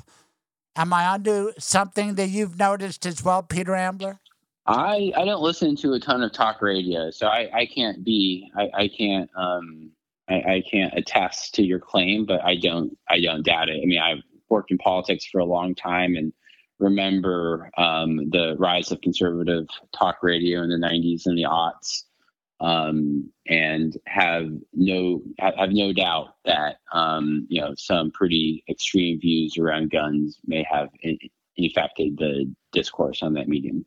But it's about money, and radio likes money. We all like money. I refused to do ads for gun stores because I didn't want somebody buying a gun because of me, and I didn't want to vouch for any gun stores, and I've seen what some of them have done around here, and I'm glad I did not. But just in general, firearms, it's big business, especially recently, and isn't that part of the problem? They have an interest in saying everything's fine, keep buying guns. Yeah, it is a business. The NRA doesn't go out there thinking about the interests of the regular American gun owner. If they did, they would fundamentally be on our side when it comes to policy, because that's what gun owners want. They're carrying the water for the big manufacturers, the folks who are making money hand over fist selling more and more lethal guns, and that is one of the drivers of the problem here. The country as a whole is getting less rural, more urban and suburban. Fewer people buy guns for hunting and other outdoors activities. So the NRA is sort of being put in a position where they need to create new markets for gun ownership. That's what started their shift decades ago towards sort of self-defense as a marketing scheme for gun ownership, telling all Americans that one, they need to be scared, and two, they need a gun to defend themselves, even though bringing a gun into your home can be one of the riskiest things that you do for you and a family, especially if you're not trained, if you haven't gone through proper instruction, and if you're not storing your weapon securely. But nonetheless, that's what the money dictated to the NRA that they do. And then it's also driven the NRA to sell more and more lethal weapons. The assault rifle is the product of the need for a new market. You don't when you're a durable good to a limited market, you quickly understand that it's much cheaper and easier for you to sell the next gun to a current gun owner than the first gun to a new gun owner. Right. It was some guy named Joe Biden said you can do just fine defending your house with a shotgun. And he was kind of ridiculed for that. And it's like golf club manufacturers. They want to sell you the newest golf club every year, right? Yep. So you always have to create that next new thing. And oftentimes that sort of, which is really a marketing strategy, manifests itself in sort of greater lethality and dangerousness. And then, of course, more guns flooding the market. Where you didn't need all these guns. Now we have such a surplus. I understand, and I think you do, the right of self-defense, especially if police aren't nearby, if you're properly trained. But there's another group of people with guns who say, we need this kind of weaponry to fight the government because the government is going to be tyrannical, and they start tossing around terms like tyranny and a tyrant, and those people are hard to reason with. Am I right? You're absolutely right. And we don't talk about that enough as a country. There are some, relatively mainstream elected Republicans who take this radical interpretation of the Second Amendment that is completely ahistorical and wrongheaded, but that stipulates that like you said, that it is the right of Americans to use guns to quote unquote defend themselves against a tyrannical government. And the question I have is, who decides when the government's tyrannical, especially in the politics of today with such polarization and heated rhetoric where, just very normal policy propositions are labeled with pretty extreme rhetoric around like socialism, and communism, and, tyrannical government control, which, leads, I think, a lot of the, more unhinged actors, gives them a permission structure to create, to create some pretty violent conditions. And that's really problematic. A lot of people in this country got worried about the threat of insurrection on January 6th. Those of us who have been working in the gun violence prevention movement and have been, head to head with the NRA and their allies on the right, saw this coming long before. Right. If you found a company that a guy started called Tyrant Arms LLC, wouldn't you say, that's a clue that this guy may be part of that radical, we're going to fight the government with our weapons, right? Yeah, absolutely. And if you look at January 6th, they detained very few people in the Capitol that day, but they nonetheless recovered, many weapons and thousands upon thousands of rounds of ammunition. There are others in the vicinity who may or may not have entered the Capitol, who we now know, at least had access to arsenals. Right, and let's not forget the Proud Boys leader got stopped on weapons charges before he could participate. And in a strange way, I think that maybe Washington's tough gun laws might have ameliorated the terrible situation that a few people thought twice about bringing guns. Absolutely, because they put themselves, because of those gun laws, which prohibited people from walking around armed in Washington, D.C. Folks who would have otherwise entered the Capitol armed to the teeth ended up not doing that. And though there were still people with guns in the Capitol that day, the threat was likely a lot less severe than it might have otherwise been without Washington, D.C.'s stronger gun laws.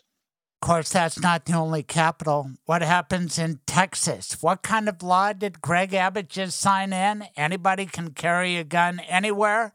No training? No nothing? Permitless carry in a state that is rapidly changing politically, that has encountered horrific acts of gun violence in my hometown of El Paso. And Midland, Odessa, and other places, Sutherland Springs, Santa Fe.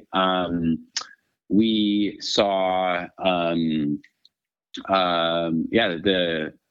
governor, after paying lip service to reform after El Paso,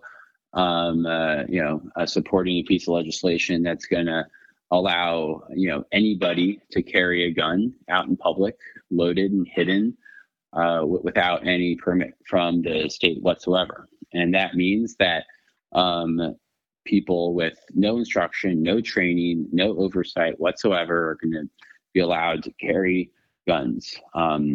Unfortunately, we already know what happens when laws like that are passed, and that's that there's more violence. And in states that have adopted similar statutes, you've seen about a 15% spike in violent crime.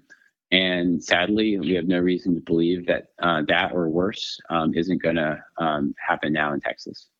Did you have occasion to hear Tucker Carlson say that AR-15s aren't really that powerful and that you need something more powerful if you're going to go deer hunting? He was belittling people's fear of AR-15s and other assault weapons. What's up with that guy? Your guess is as good as mine. He's obviously cultivating an image and a market for himself. But it's just sad. He's obviously somebody who doesn't know what he's talking about when it comes to firearms. And, you don't need to look at, gun owners themselves or survivors of gun violence. Need to look farther than those two groups to find, the real experts in guns and gun violence in this country. And you'll find, many of those people attesting to the tragic lethality of AR-15s. Well, I do know David Kopel. I've debated him many times. He's a Second Amendment expert. He makes it a rule of thumb that he won't come on in the wake of a tragedy, which means you can almost never come on because there's so many mass shootings anymore. But I know his arguments. I respect him. He's one of the cooler heads, and he'll condemn Dudley Brown and people like him. God bless him for that. But he'll say, Craig, the AR-15 is so ubiquitous. Heller says that you can have guns of common type like an AR-15. What are we going to do about Heller? Is that where the court needs to be bigger? Well, you know that you're a really respected constitutional scholar when you're getting the toothpaste out of the tube approach to interpreting the Second Amendment, Heller, and assault rifles. In any case, Heller is a law that doesn't really get in the way of common sense gun safety regulation. I'm not a lawyer myself, so I'm not going to get into if it's rightly or wrongly decided.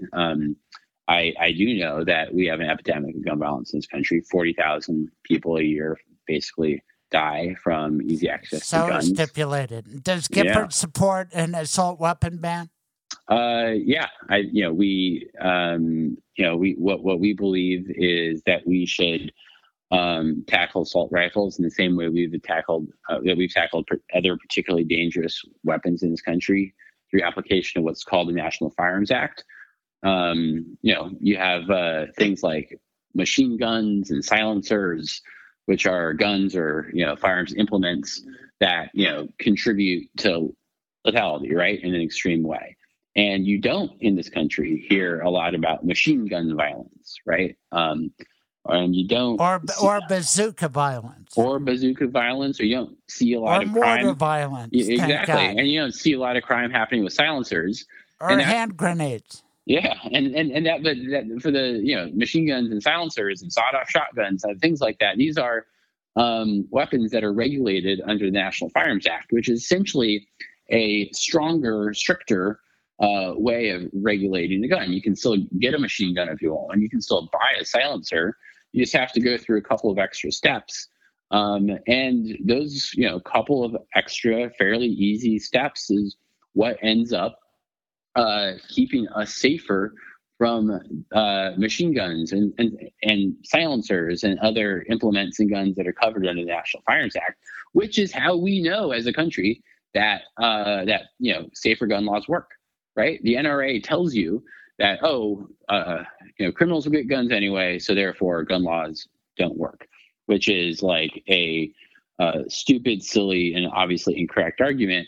But there is plenty of evidence just in the history of the National Firearms Act to show you that there is a straightforward, effective way to regulate guns in this country that keeps us safe, because the guns that are covered by the National Firearms Act, which just means you got to get, you go through the National Firearms process, get an extra check from the government, and before you get your gun, that keeps us significantly safer. So we believe you apply that to guns, to other particularly lethal weapons like assault rifles, AR-15s. That AK-47s, right? Precisely, we had an assault weapon ban for 10 years, and that was sort of the outgrowth of Brady. And I'm hearing, no, there won't be an assault weapon ban, but is John Cornyn from Texas maybe thinking about people from your native city of El Paso, and will he cooperate on universal background checks? I'm hearing whispers that that's a possibility. Do you believe it?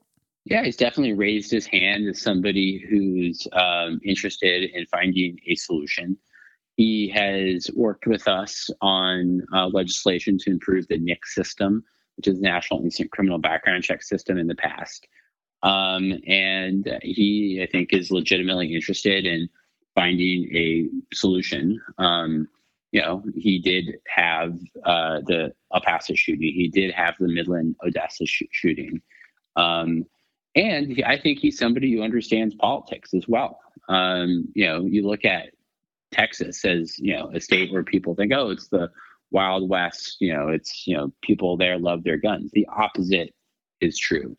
We have the new polling that shows what other polls have shown time and time again, that Texans support universal background checks to the tune of 80-90%.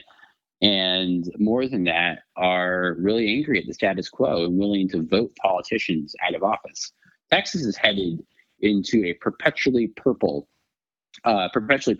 territory. I think Colorado is actually kind of like a good example of the direction that Texas is heading in, right? Historically, right, and all those Texans keep coming to Colorado too, so we've got to do that. But more people from California. But you're right, we've gone from purple to blue now, thanks to you know who, and so how do you see the future? You know who and everything else. Well, I think the future with regard to your what? issue, to guns, and because I honestly see that the guy from Mar-a-Lago is going to say, no, you're not going to do that, John Cornyn, and you're not going to agree with the Democrats about anything, and we're not going to have a January 6th commission, and we're not going to pass any gun laws or voting laws. And eventually, there's going to be a lot of pressure on Manchin and Sinema to get rid of the filibuster. And then gun laws will pass. And then who knows what will happen in the midterms. But you're the guy with all the know-how. You work in this world. Play that out for us. Yeah, I mean, I'm optimistic. We have Democratic trifecta control of Washington. You have an issue, gun safety, universal background checks, that is actually the issue that unifies Americans more than any other. You look at other elements of the Biden agenda, not a single one of the other elements of the Biden agenda is as popular as what we're pushing in Congress right now. H.R. 8, the Bipartisan Background Checks Act, passed out of the House of Representatives earlier this year with more Republican support than any other sort of significant bill in the Biden era. And you're right. You've got, conservatives like John Cornyn, who are actively looking at a way to move the background checks issue forward. It is, of course, hard. And Washington is divided very, very narrowly. Republicans in general are, retreating to their partisan camps. Polarization is a big problem for our country. We're getting torn further and further apart. And that, makes it harder to get some Republican senators. But the flip side is this, that we have done on our side, and the gun safety side, a very good job at speaking to the vast majority of Americans about the need to address gun violence and stronger gun laws and background checks specifically. And Republicans are in a place where they do fundamentally not have an answer on gun safety. These shootings continue to happen each and every day across the country. And Republicans don't really, have a way of explaining to the American people, to their voters, what they're doing about it. Now, is that a problem in their primaries? No, it's not. But if they want to continue to win elections in states like, Florida, Georgia, Texas, Colorado, Arizona, Nevada, et cetera, this sort of Sun Belt swath of states that is becoming more dominated by, suburban voters who are sick of their, kids going through lockdown drills, their workplaces getting shut up, the day-to-day gun violence. They're going to have an answer on gun safety. And I think that's why you're starting to see more movement right now in the Senate towards some sort of compromise that could possibly get 60 votes. I like your optimism. I like your organization, Giffords. How can people get involved? It's easy. I mean, the first thing you ought to do, of course, before you do anything else, is call your representative, call your senator. Doesn't matter if they're already in the tank for us or already in the tank for the other guys. Like you got to let everybody know, and anybody that's elected to represent you, where you stand. Anytime you have an opportunity in a town hall, in an election cycle, at a fundraiser, to ask a question of somebody, always, if you care about this issue, ask them about guns. Let them know that this is something that you care about, because salience is vitally important, right? We don't need to just win the public opinion game. We need to shoulder our way to the front of the line to make sure that after decades of inaction, something happens on gun safety. And then, of course, go to Giffords.org, sign up to help, kick us, $20-$30. And if you're a gun owner, join Gun Owners for Safety. All of this information is available at Giffords.org. Sign up for our text list or email list. We'll give you the sort of action alerts that you'll need to be able to interact with your members of Congress and others. Otherwise, just grateful for the millions of Americans who have signed up to